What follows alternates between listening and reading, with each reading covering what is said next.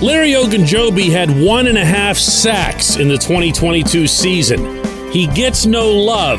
I am guessing that these two things are related. Good morning to you. Good Friday morning. I'm Dejan Kovacevic of DK Pittsburgh Sports. This is Daily Shot of Steelers. It comes your way bright and early every weekday if you're into hockey and or baseball. I also offer daily shots of Penguins and Pirates that I hope you'll check out. Larry O, as his teammates call him in the room, is beloved on a lot of levels. For one, he's the ultimate AFC North warrior, having already played for the Bengals and the Browns. All he's missing, obviously, from his trophy case is a season or so with the Ravens. He's respected, he's understood, and he's really, really appreciated, in particular, given the need of the defensive front line. My feeling is that Larry O should be in line for a healthy extension. My further feeling is that Larry O would welcome that, meaning right here in Pittsburgh. For one, as I just mentioned, and this is something he and I have talked about, he doesn't want to be moving around all the time. He doesn't want to be bouncing all over creation. He was looking, after that whole big contract mishap last year with the Bears, to find a place where he could prove himself, but ideally prove himself to stay. For anyone who doesn't know what I'm referencing, Larry O and the Bears agreed last summer on a 3-year contract worth a total of $40.5 million. That included $26.35 million guaranteed. That is a big, big chunk of change for a defensive lineman. But the physical didn't go the way the Bears wanted. The contract was nullified, and it seemed like a lot of teams got cold feet and backed off.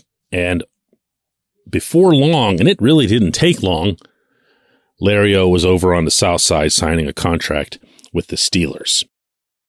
And no, he wasn't real big on the splash. There wasn't a whole lot going on there, but he was the interior force they needed to keep opposing offenses honest, meaning keep them off of Cam Hayward.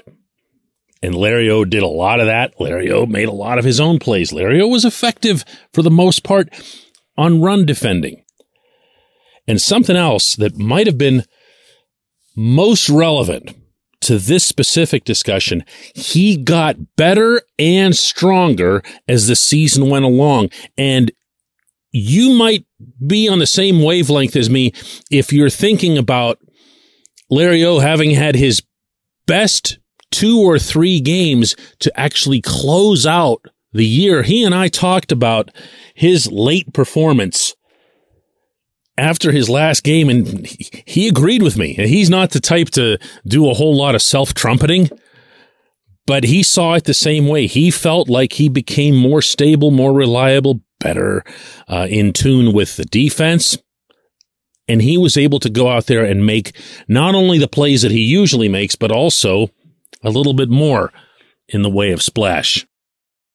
And then there's another thing to consider, and that is that even if, and I'm fully expecting this, Mike Tomlin and Omar Khan focus hard on the defensive line in the draft, even if, I don't know, out of picks 17, 32, and 49, let's say, just for fun here, that 2 of the 3 end up being defensive linemen. What can you expect at Point Park University in downtown Pittsburgh? Respect, rigor, relevance. That's the Point Park Pledge. You'll be treated with respect while being challenged and supported academically to graduate with career-ready, relevant skills. Visit pointpark.edu to learn more. I think you still need Larry O there. I really do. I don't think you can take a couple of rookies, maybe even throw DeMarvin Leal into it, although this would only be his second year and his first as a starter, presuming that he is a starter, and I don't know that he's ready to be a starter, and just say, hey, Cam, here's Romper Room. Teach them all how to do this. I don't think that's right. I don't think that's a winning approach toward the season that's right in front of you. Now, you can also say, hey, we'll go out and see what else is available on the open market. But do you really think that you're going to get a better deal than keeping the guy that you've got and the guy that you've already learned to trust? And don't forget, that is a big, big, big, big variable in football free agency, but especially for this team and this head coach. Don't forget how stung Tomlin always seems when something happens to the team as a result of somebody coming in from the outside. He'll make a point of bringing it up. This is why we prefer to have our own guys or to keep our own guys, because we know what they're all about.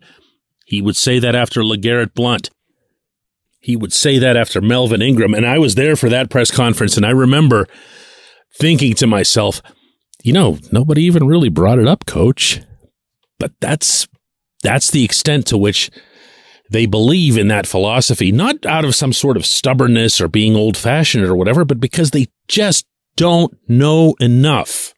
And they can't know enough. They can ask a zillion questions.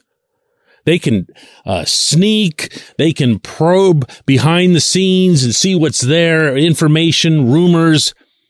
But until you have that individual under your roof, you just don't know. And in a sport like football, where so much comes from the heart, so much comes from that energy and passion that you need to perform at a certain level, you're just not going to know that. Larry O was here. You know that. Larry O chose to return to the AFC North after having already had 2 experiences in the AFC North. Think about that alone and what that says to his character. He could have gone to some, NFC South team, whatever, that had a ton of cap room and, plays meaningless football. He didn't do that. He He came here. And I think he should stay here. When we come back, J1Q.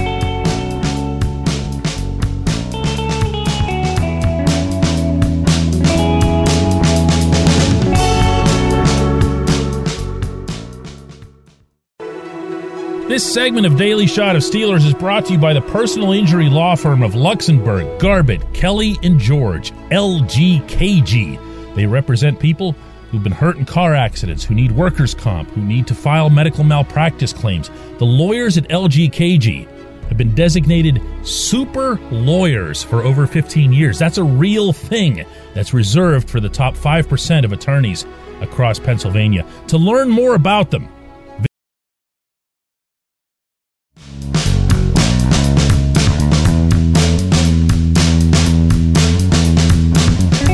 J1Q comes from John, who says, hey, DK, in all your years of covering the Steelers, have you ever witnessed a single position on the team so inept as inside linebacker has been for the past 5 years? It's frightening and so disappointing for me as a Steelers fan.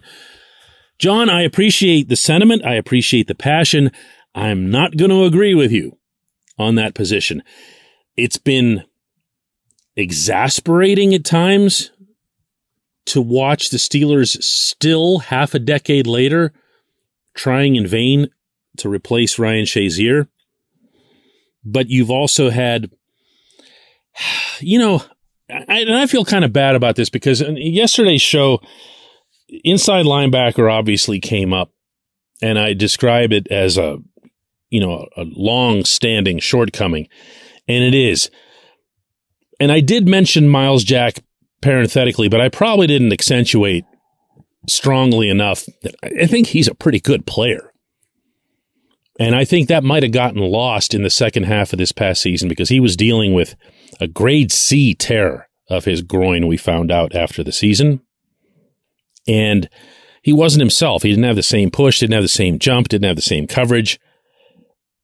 And yet he kept going out there to play. They couldn't keep him off the field. This was a really vocal, emotional contributor to this defense, in addition to being a pretty good football player. So I don't want to roll Myles Jack under the same general bus that I'm driving whenever I talk about the inside linebacker position. I don't want to pay Jack the $14 million he's due next season, and I would hope that that Khan can figure out a way to either extend him or, restructure or something that'll work better for cap purposes. But I would like for him to be on the team. And I could say the same at the risk of having to dodge bullets here for Robert Spillane. There are things that he brings to the team. He just shouldn't be starting, and he, oh my God, should not be your third down guy out there. So obviously it's not great. But what you asked me was about a positional hole over a sustained period, and I'm sorry, I can't get over the lack of corners this team had when it had an offense worthy of being a Super Bowl champion in the range of 2016, 2017, 2018. And heck, if you want to go back further, in the Super Bowl against the Packers, the secondary had been a massive problem. And even when the Steelers attempted to address it in the draft, they came away with Artie Burns or other higher picks who would produce nothing. Senquez Golson as a second rounder never took a snap. Sean Davis, he had his moments as a rookie, but before long was on special teams. They would try to get guys from the outside. They would go for reclamation projects. Remember Justin Gilbert coming here. Nothing worked until they brought Joe Hayden over from Cleveland. Nothing. Joe was the one who took that position and said, listen, we're going to normalize things here again. And Joe was outstanding, particularly early in his tenure for the Steelers. From there, they make the move. This isn't corner, this is safety, but it's a secondary to get Minkah Fitzpatrick, giving up a first-round pick at midseason. Terrell Edmonds might not have provided the excitement everyone wants to see out of a secondary guy, but even as a first-rounder, you'll take someone who's an every snap starter and who's as durable as he is and who's as tough as he is and who makes every tackle the way he does. But no, I'm not nearly cruel enough here, John, to start reading off the names of some of the guys the Steelers were using at corner over those years. But what hurt it the most was when it was happening. That team, that was Ben Prime, a little bit past, but not much. It was AB Prime. It was Le'Veon Prime. They had everything going, except that they couldn't cover anybody and they couldn't control any opposing offense, particularly not that of the Patriots. I appreciate the question. I appreciate everyone listening to Daily Shot of Steelers. We'll be back with another one of these on Monday.